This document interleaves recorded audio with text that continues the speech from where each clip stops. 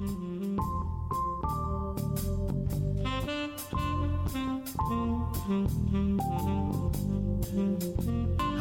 David. Hi there, Cameron. How are you this evening? I'm doing well, as well as can be expected in the midst of all this madness.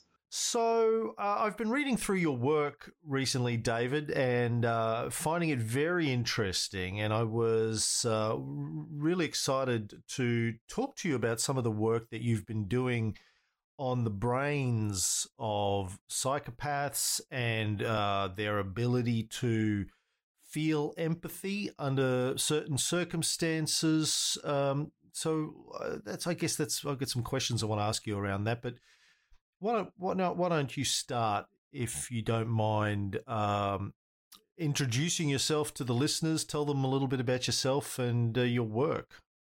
Sure. Well, thanks for having me on the podcast. This is an exciting topic. I was surprised to see there was an entire podcast dedicated to psychopaths.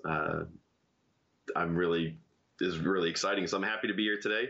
I'm an assistant professor of psychology. I have my PhD in social psychology from the University of Kentucky, and right now I'm at the Virginia Commonwealth University, and I'm a director of the social psychology and neuroscience laboratory there. We study aggression and antisocial behavior and personality. And so naturally, we found ourselves studying psychopaths and psychopathy. And that's, I think, led us to some really interesting research on the brains of psychopaths and their ability for self-control. And I'm excited to talk about those topics. That's fascinating stuff, David. So this podcast is the addendum, I guess, to the book that I wrote over the last few years, came out earlier this year. I tried to make the case in the book that psychopaths in positions of wealth and power in all of these organizations, not just businesses, but politics, religion, the military, the police, etc., it goes a long way to explaining a lot of the problems that we have. And if we can do something to neutralize the amount of wealth and power that psychopaths have and be more aware of them, and as I'm sure, well, I'd be interested to get your opinion on this. I suspect that most people today, when they think psychopaths, they think Dexter, they think serial killers. You know, I run a search in, that's how I found you actually. I run a search in Google News, picking up every story every day that talks about psychopaths just to see what the talk is. And 99% of them are about Killing Eve or, a serial, which was a good show for the first couple of seasons. I'll admit, got off the rails a bit now for my money, but it was a good show. There's not a lot of talk about psychopaths in organizations, in the mainstream media. Would you agree that that's not really a meme that people grasp yet? Yeah, I absolutely agree. You know, everyone's kind of stuck on the psychopath that we've been given in the movies and has kind of failed to realize the far more scary reality, which is that they occupy actual positions of power and through those positions do far greater harm than any murderer could do. The great irony is that the psychopaths, the more dangerous psychopaths, are the people who actually produce those films, the Hollywood films. The producers and the directors of those films are more likely to be the dangerous psychopaths. Why don't you tell us a little bit about the research that you've been doing on the brains of psychopaths? Sure, happy to. It was great to get your backstory there a little bit about how you came to be interested in psychopaths, because I had a similar path where I was interested in something else and then all of a sudden found myself studying psychopaths because I couldn't do anything else. My main focus is trying to understand why people hurt each other. And so I'm not really necessarily focused on psychopaths or psychopathy, but I found myself there nonetheless because, as you mentioned, they're just such a potent harm doer. They make up 1 to 2 to 3% of the society, but they do 30 to 40% of the violent acts. And that's our best estimate. And so all the little subtle ways and insidious ways in which they hurt people, we really don't know. So anyway, in trying to understand why people hurt each other, I really was looking for the personality profile of the most harmful person. Who is the biggest harm doer? What are their characteristics? That way we could maybe kind of predict who's going to do the harm and things like that. And so, of course, I found myself at the feet of the altar of psychopathy. And so I've been digging into that literature and trying to understand it as best I could. And as I was reading the literature, one thing that kind of stuck in my craw was the conceptualization of psychopaths as disinhibited, impulsive, disorganized individuals, which just did not fit at all with my understanding of what a psychopath really was, which is someone who is dangerous because they're able to regulate their harm doing. They're able to control some of their immediate impulses and wait and bide their time and plan their acts of harm doing to maximize the harm that's done. And so we wanted to do some research to really put some data behind that. You know, is that true? Are psychopaths really these disinhibited, impulsive individuals who can't get their lives together and just end up finding their ways to harm? Or are they more predatory and planned and controlled? And so we ran two kind of main investigations into this. And the first one was with the brain. So I mostly do neuroscience, and I mostly do brain imaging of, alive human beings. And so I turned to some existing data that we had, where we took scans of people's brains while they were just laying in the scanner at rest, just kind of hanging out. And we just looked at the gray matter in the brain. And so, the brain is made out of neurons, and neurons are composed largely of gray matter and white matter. And so gray matter is kind of the cell body. It's the part that's doing the thinking. It's processing the information. And then the white matter is the part of the neuron that's kind of talking to other neurons, and it's conveying the message down these long tracts and bundles and fibers.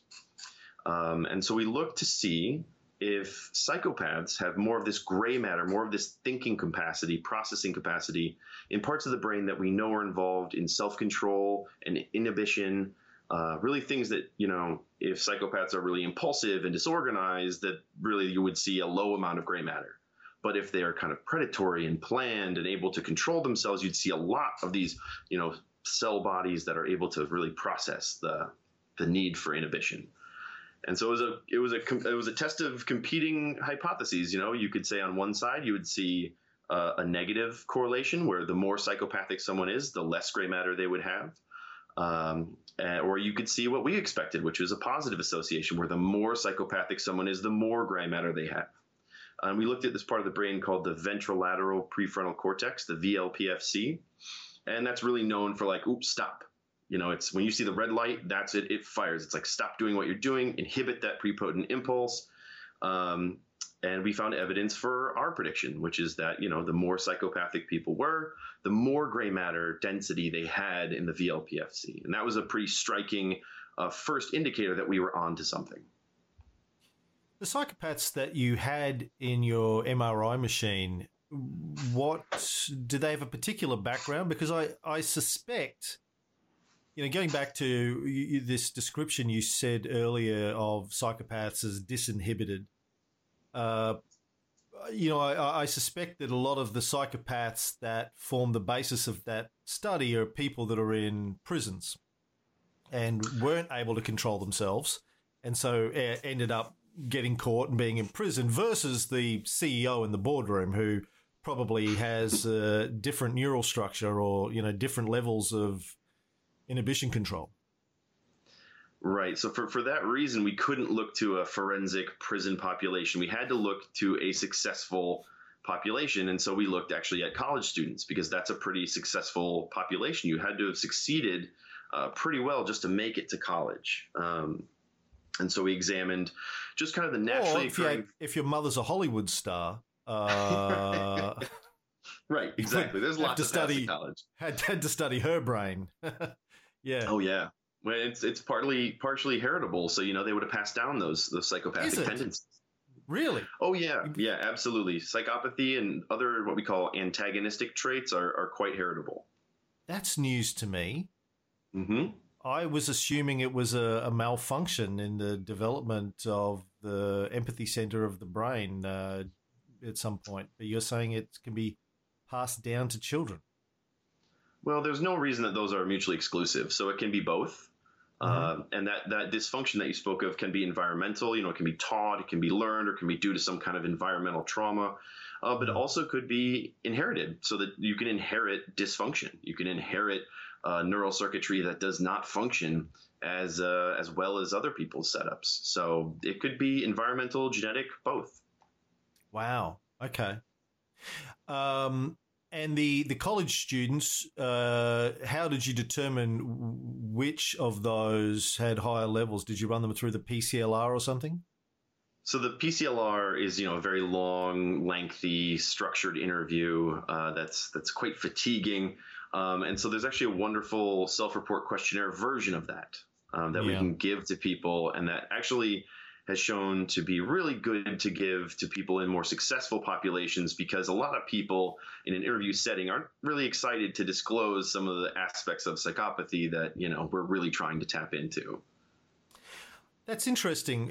One of the plans that I have for this year, it was my plan, got scuppered a little bit by this year, as many people's plans did, but was to get up a TV series. I have this grand vision for a TV series called The Psychopath Hunters, where I and someone like yourself go around and interview the sort of people that I'm interested in, the successful people, get them to sit a test and to discover whether or not, where they range on the, in terms of a score of psychopathy. And when I've been talking to producers about it, my partners, one of the common responses is, well, they're not going to admit on camera that they're a psychopath. They're not going to answer the questions truthfully. They're going to hide it. They're going to disassemble. And I keep saying, well, I don't know. I suspect that psychopaths don't give a fuck what you think about them, unless they think it's going to disturb their ability, their power and their wealth. But I suspect a lot of these boardroom level psychopaths probably think they're winners, you're a loser, doesn't matter what you think. They're going to laugh in your face. They just call you a hashtag loser. And, it doesn't, what do you think? In your experience, do psychopaths try and hide the fact that their behaviors are not? Uh-oh. Sorry, that's my dog reacting to that question. Your dog's name isn't Dexter, is it? No, it's not. It's Willie. But no, I think you're absolutely right. One second. All right. I think that when you talk about the upper kind of tip of the distribution of people who are, psychopaths, I think you're absolutely right. They would have no problem admitting to all the different callous and unemotional tendencies that they have. It's really interesting when we talk about measuring, narcissism. One of the best ways to measure narcissism is just to ask the person, "Are you a narcissist?" It's called the single item narcissism scale, and narcissists have no problem saying, "Oh yeah, I'm a complete narcissist. Yeah, I'm amazing, and I know it." Yeah. So no, I think you're absolutely right. It's just when we get into more of the subtle forms of psychopathy where people start to have a little bit more self-awareness, more concern about others' opinions, and they might not be so comfortable disassembling their tendencies towards psychopathy. Yeah, look, I suspect if it's a situation where they know this is there's something riding on it, and this gets to your research on incentives that I want to talk about, that the kind of psychopath that you talk about, and again, based on what you've said in my head, there are, and I've always believed this, like if you take 100% of the psychopath population, 95, maybe 99% of them will not have the self-control or the IQ to make it into the upper strata. But there are some quite evidently that do, because we see evidence of them everywhere. We see them, across society, and they obviously have managed to control their impulses and in the process of going through interviews and that kind of stuff, they obviously meter out how much admission they deliver about their inherent tendencies to make sure that they do get the positions that they need to get to climb up the ladder. Right. Yeah, they're very instrumental. So you did these college students, you had a chat, you ran them through the scanner and you got them to do a self-diagnosis. And so what did you learn, apart from the more grey matter, what did you learn from those studies? Yeah, so I think another thing we learned from that study was, we kind of just wanted a real world outcome, like something real that a psychopath would do.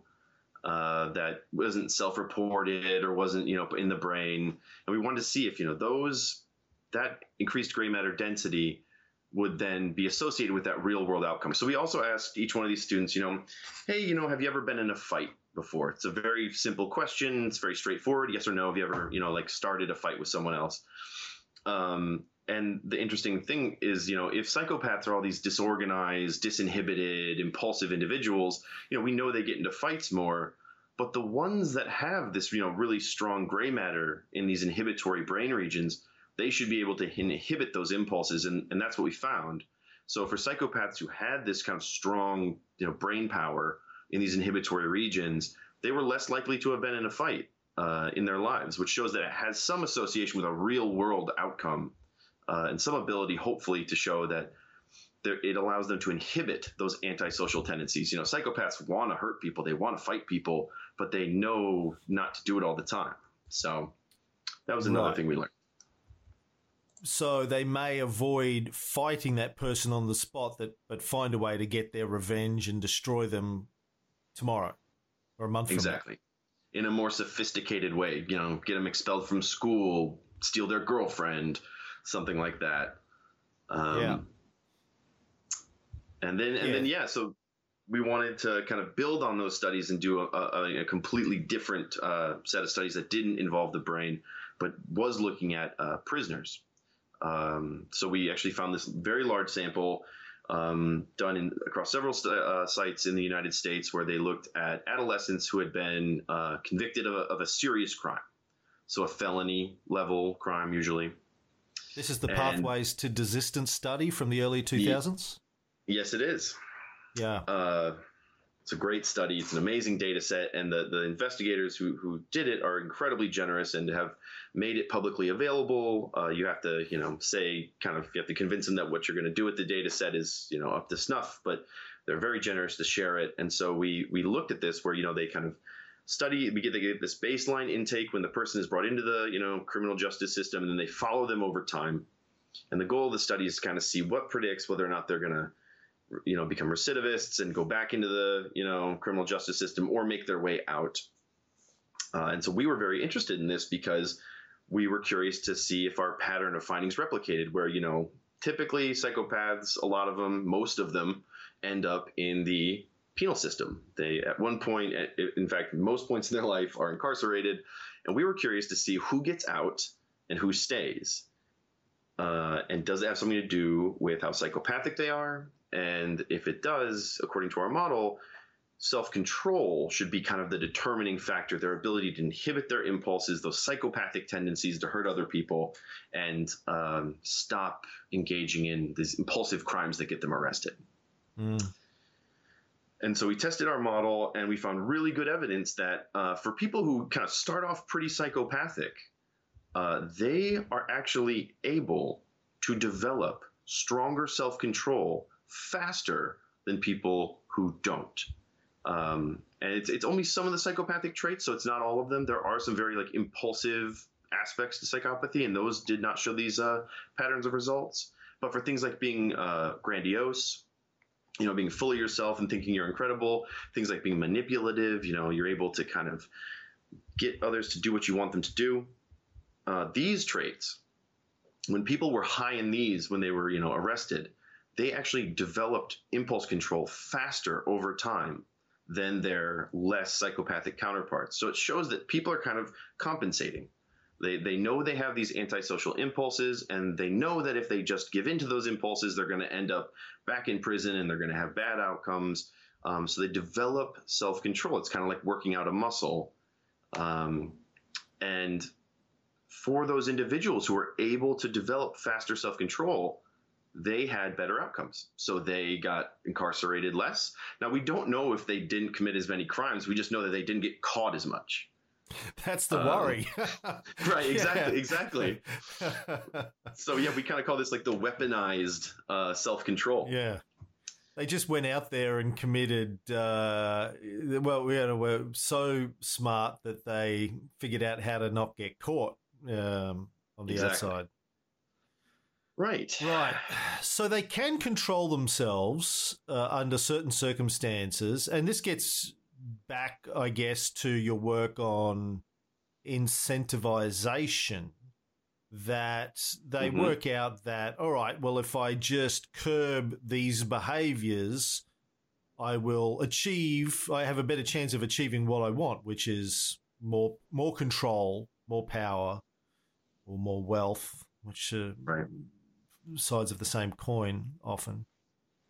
And you did some work on empathy too, I read. Like, one of the common beliefs in the literature is that psychopaths cannot feel normal levels of empathy. It's not necessarily zero empathy, and it's not necessarily zero empathy for zero creatures. Some psychopaths exhibit lots of empathy towards animals, like your dog, Willie.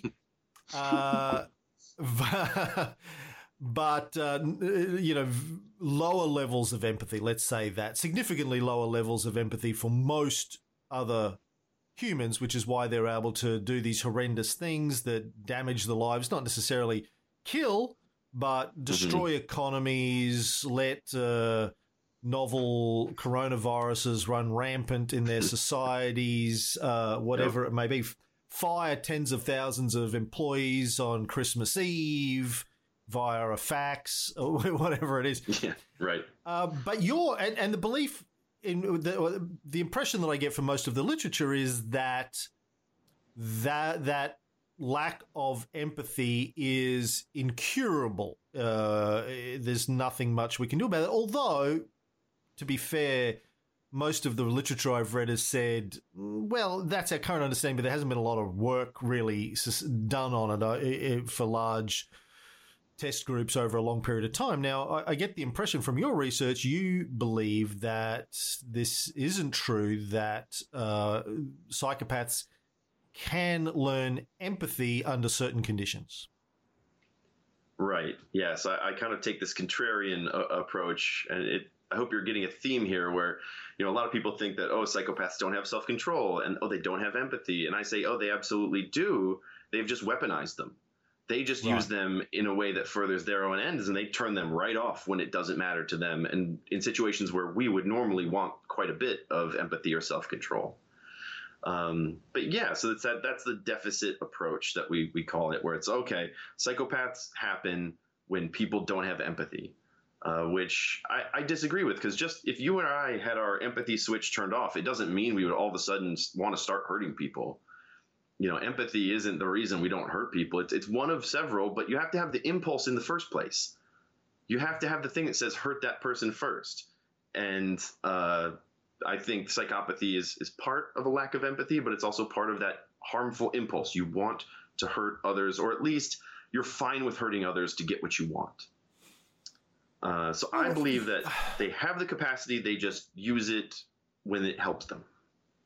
Well, I would argue, David, that is true of all of us. Like, very, very few of us are saints. Speaking personally, I've done things in my life that have hurt other people. I've got plenty of ex-wives that will attest to that, some of whom probably consider me a psychopath, probably think me coming out with this book is the great irony.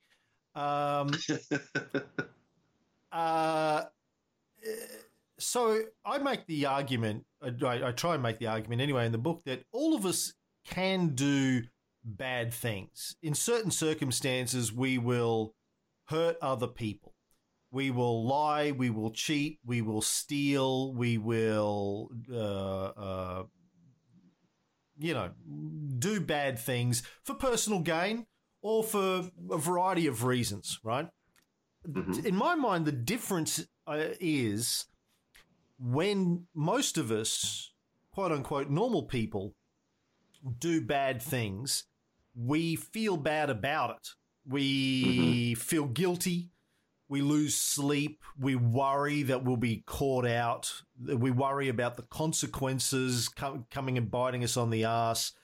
It eats us away. You know, we have guilt and anxiety that come with us. The difference in my mind is that when a psychopath hurts other people, they have the best night's sleep of their lives because they feel like a winner. They don't feel bad about it. They're like, look what I did to get what I want. I'm a champion. So I would say that we all have the ability to hurt others. So what makes us different from psychopaths then in your book, from your research? How are they different? No, I mean, you raise a very, very important point, which is that, yeah, we're not all perfect angels and that we all can turn our empathy on and off to some degree, and we can hurt people to various extents. I absolutely agree with you that the big difference between psychopaths and non-psychopaths is the shame and the guilt. But those are different from empathy.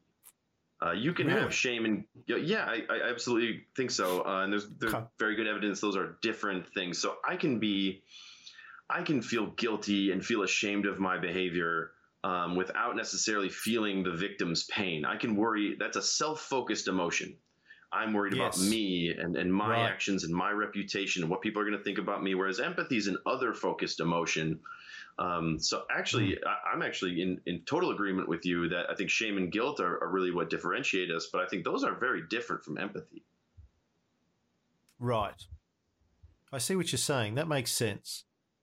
I mean, I haven't broken it down a great deal, but I mean, if you feel guilt, that can be a combination of I feel bad that I hurt this other person, but then you will justify it with the reasons that you had to do it. Right.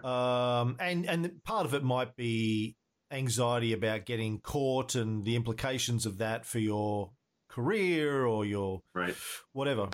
Right. Well, that takes me to another question for you. As I think of myself as a hard science guy. Like I'm a big believer that I don't have free will, that my brain is made of chemicals, chemicals are made of molecules, molecules are made of atoms, atoms are made of the laws of physics. So every thought and action that I or anyone else have is 100% the result of the laws of physics and chemistry playing out in my brain. And there's nothing free about that. It's a combination. Well, it's all neural architectures in my brain playing out, combination of genetics and conditioning and learning that's gone on. But the follow through for that is I believe that psychopaths aren't bad people. They're not evil people. They're just people whose brains are different and cause them to act differently. And I wonder, from somebody with your background, do you feel that in society in general, in 2020, we have an acceptance of the neural genesis to behavioral archetypes, or is one of the things that hampers a lot of this, the acceptance of this in society in general, this hangover from, a pre-scientific worldview of, well, there are evil people who just choose to do evil things because they're evil and not, well, psychopaths don't choose to be psychopaths. Pedophiles don't choose to be pedophiles. It's just the way their brains cause them to act. And I don't know. I just think if we could get to that point a lot sooner, we would be a lot better off as a society. Yeah, you've really plucked the big string here. This is the most difficult question I think I grapple with, and I grapple with it a lot. And I don't know if I'm at a solid place with it yet. But you raised, the main concerns, which is free will And if we know what we know about how the brain works, it's hard to really place blame on people for having certain psychological tendencies, because we know that a lot of those are heritable. And in the same way, the sword cuts both ways. So it's then hard to have, to throw a lot of accolades at certain people, because we also know that a lot of the skills that they have weren't chosen. People didn't like, well, I'm going to be pretty and smart and I'm going to be ugly and a psychopath. That's not how it works, right? We know that these things are inherited and they're given to us by our childhood environments in large part. They're very malleable, but in a large chunk of it is due to our genetics and our early life environment. And so with that knowledge, how then do we cast stones at people for tendencies that we know they didn't choose? Yeah. And that's really the hard part. And that's going to be one of the biggest philosophical issues that our society is going to have to grapple with, because our scientific understanding is going to keep underscoring that fact, which is that, a psychopath did not sit there one day and say, yep, I'm going to be this way. And we punish them like they did. Well, yeah, so my argument in the book is that, again, it's not their fault, but like pedophiles, I don't think it's their fault. They didn't choose to be a pedophile. But as a society, we say, well, listen, this kind of behavior is not conducive to the kind of society that we want to have. So we are going to try to limit your ability to harm others through the natural expression of your neural architecture. So it's not a form of justice that is about punishment. It's about trying to limit the damage that people can do in society without, blaming them. I get very upset, or not, I get very disturbed when I see the media and people on social media talking about wanting to string pedophiles up and do this or that to them. Like, they didn't ask to be this way. And in fact, I feel empathy for them. It must suck to have these impulses that you probably know society deems inappropriate. Like it must have sucked to be homosexual for the last however many thousands of years in a lot of societies. You were born with these tendencies and society says you can't have them. So what do? You try and curb them if you can, or you try and hide them from society. And I think psychopaths are in a similar situation. The flip side, the difference, though, is that we tend to reward psychopaths, successful ones in our society. Right. We put them on the front cover of magazines, and we give them television networks to run, and we make them rich, and we give them accolades, and we bow down to them, which is, I think, suggests that we have a bit of a psychopathic culture in our society. So let me wrap up by asking you then, based on your research, David, what can be done about psychopaths and positions of power if we accept that your findings indicate that they can control themselves, that they can develop empathy under certain conditions, and that they aren't all so impulsive that they can't moderate their own behavior? What should we do moving forward? Solve the big puzzle for me, David. If I made you, I believe like the position of President of the United States is going to be open soon. If I made you President of the United States and gave you absolute power, as your president's current president seems to think he has, what would you do about psychopaths? I would immediately resign the position for being woefully underqualified. That would be my first step. Not an option, David. No. Okay. Humility, self-abnegation is not allowed in this case. I see. You have to step up. Your country needs you, David. What are you going to do? At this point, a bunch of asparagus would be a better president than what we have right now. But when it comes to the problem of psychopaths, I think you really cut to the part that's really the most enabling, which is that we have a psychopathic culture where we lionize and revere certain traits that we shouldn't, or we should, but only in certain contexts. So a core aspect of being a psychopath is this fearlessness, this boldness, this courageousness that we really like, especially in America. We love to see, people go it on their own and against withering criticism, they continue on and they make it. And we like that story. Mm-hmm. And so anyone who exhibits those traits, we tend to elevate them in our society because that's what we really value. But the problem is that to for the White a lot House of people, sometimes, sadly, quite often, actually, yeah, yes, actually, very quite often. That's an objective fact. No, it's true. So, yeah, I think really the thing that I would do is start like a public information campaign to make them realize like these are good traits, but only when they're in conjunction with compassion and empathy and things like that, and not when they're in conjunction with other psychopathic traits like grandiosity and manipulativeness and impulsivity. You really need to not include, you need not say like, oh, as long as you have these 3 traits where you're bold and courageous and dominant, I like you. You need to say, I only like those traits when they come along with compassion and inclusion of others and caring for others. And so I would just kind of start with a campaign to be like, recognize when this is good and when it's bad. Because this is a big academic debate right now is, whether or not those traits, those boldness, fearlessness, dominance traits, whether those should even belong in psychopathy because they can be good. You don't want a firefighter who's like afraid of everything, or a general for that matter. So they can be very adaptive. So I would just try and inform the public as to like, these are important traits. We like them a lot, but you should make sure they coincide with very pro-social orientations. And what if you can't have all of those things in the one brain? Well, then we're in a lot of trouble.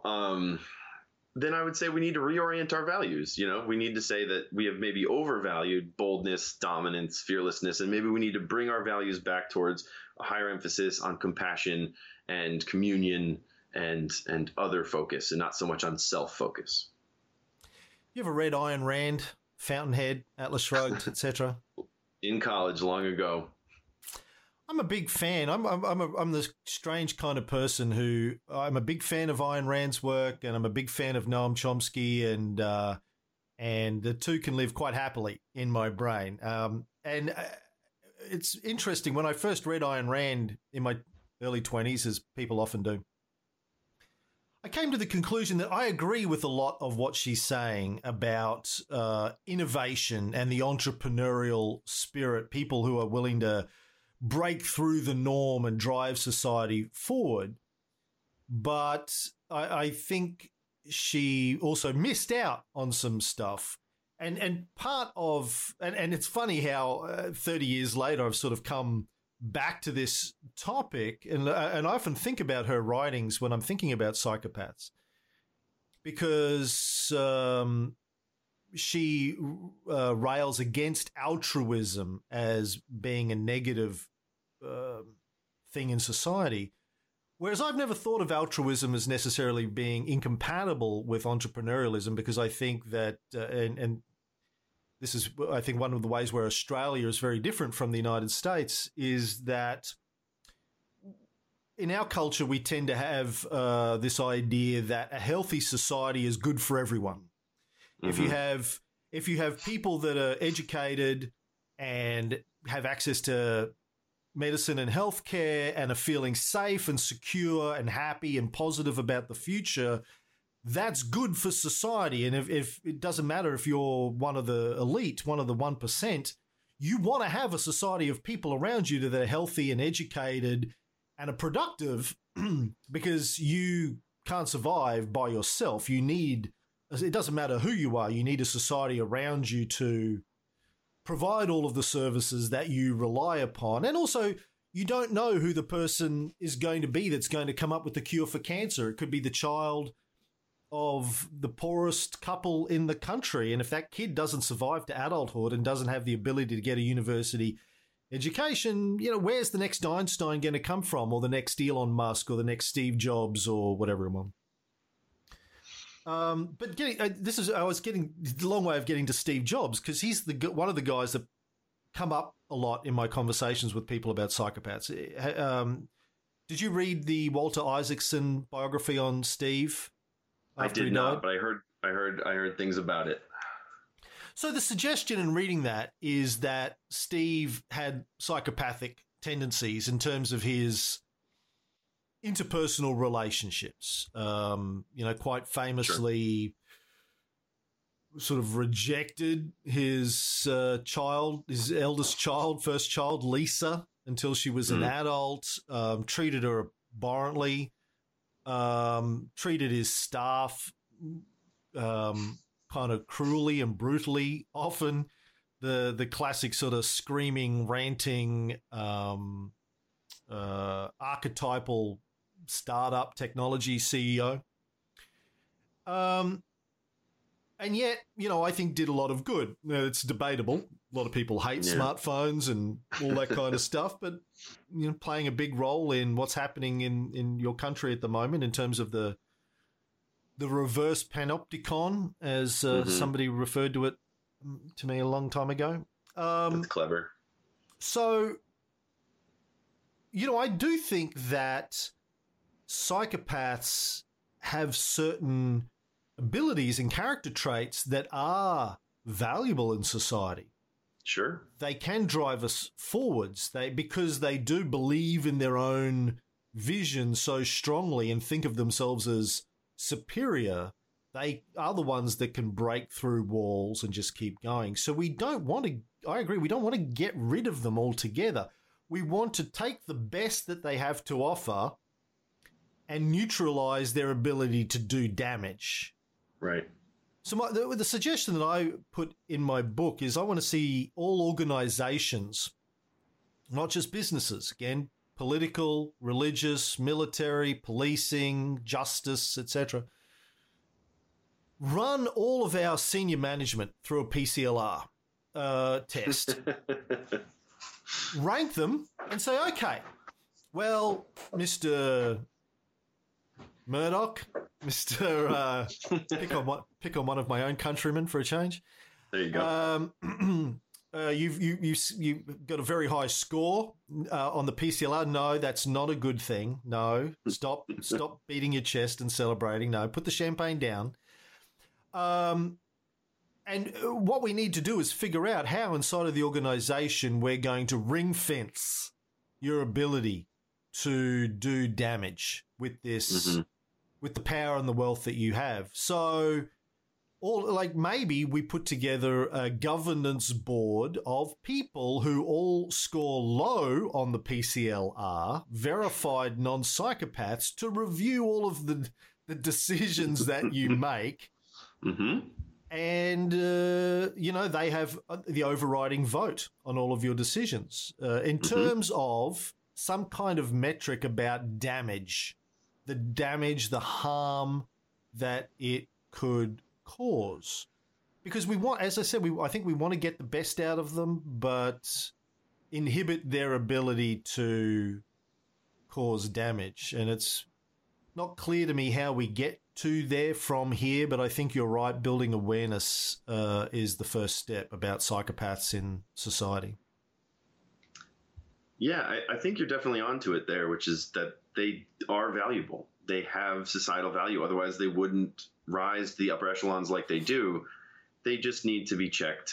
And the exact way to do that is a really great open question right now. I haven't seen any research on organizationally, how do you attenuate the damage and optimize the benefits of psychopathic leaders? It sounds like a very worthy program of study.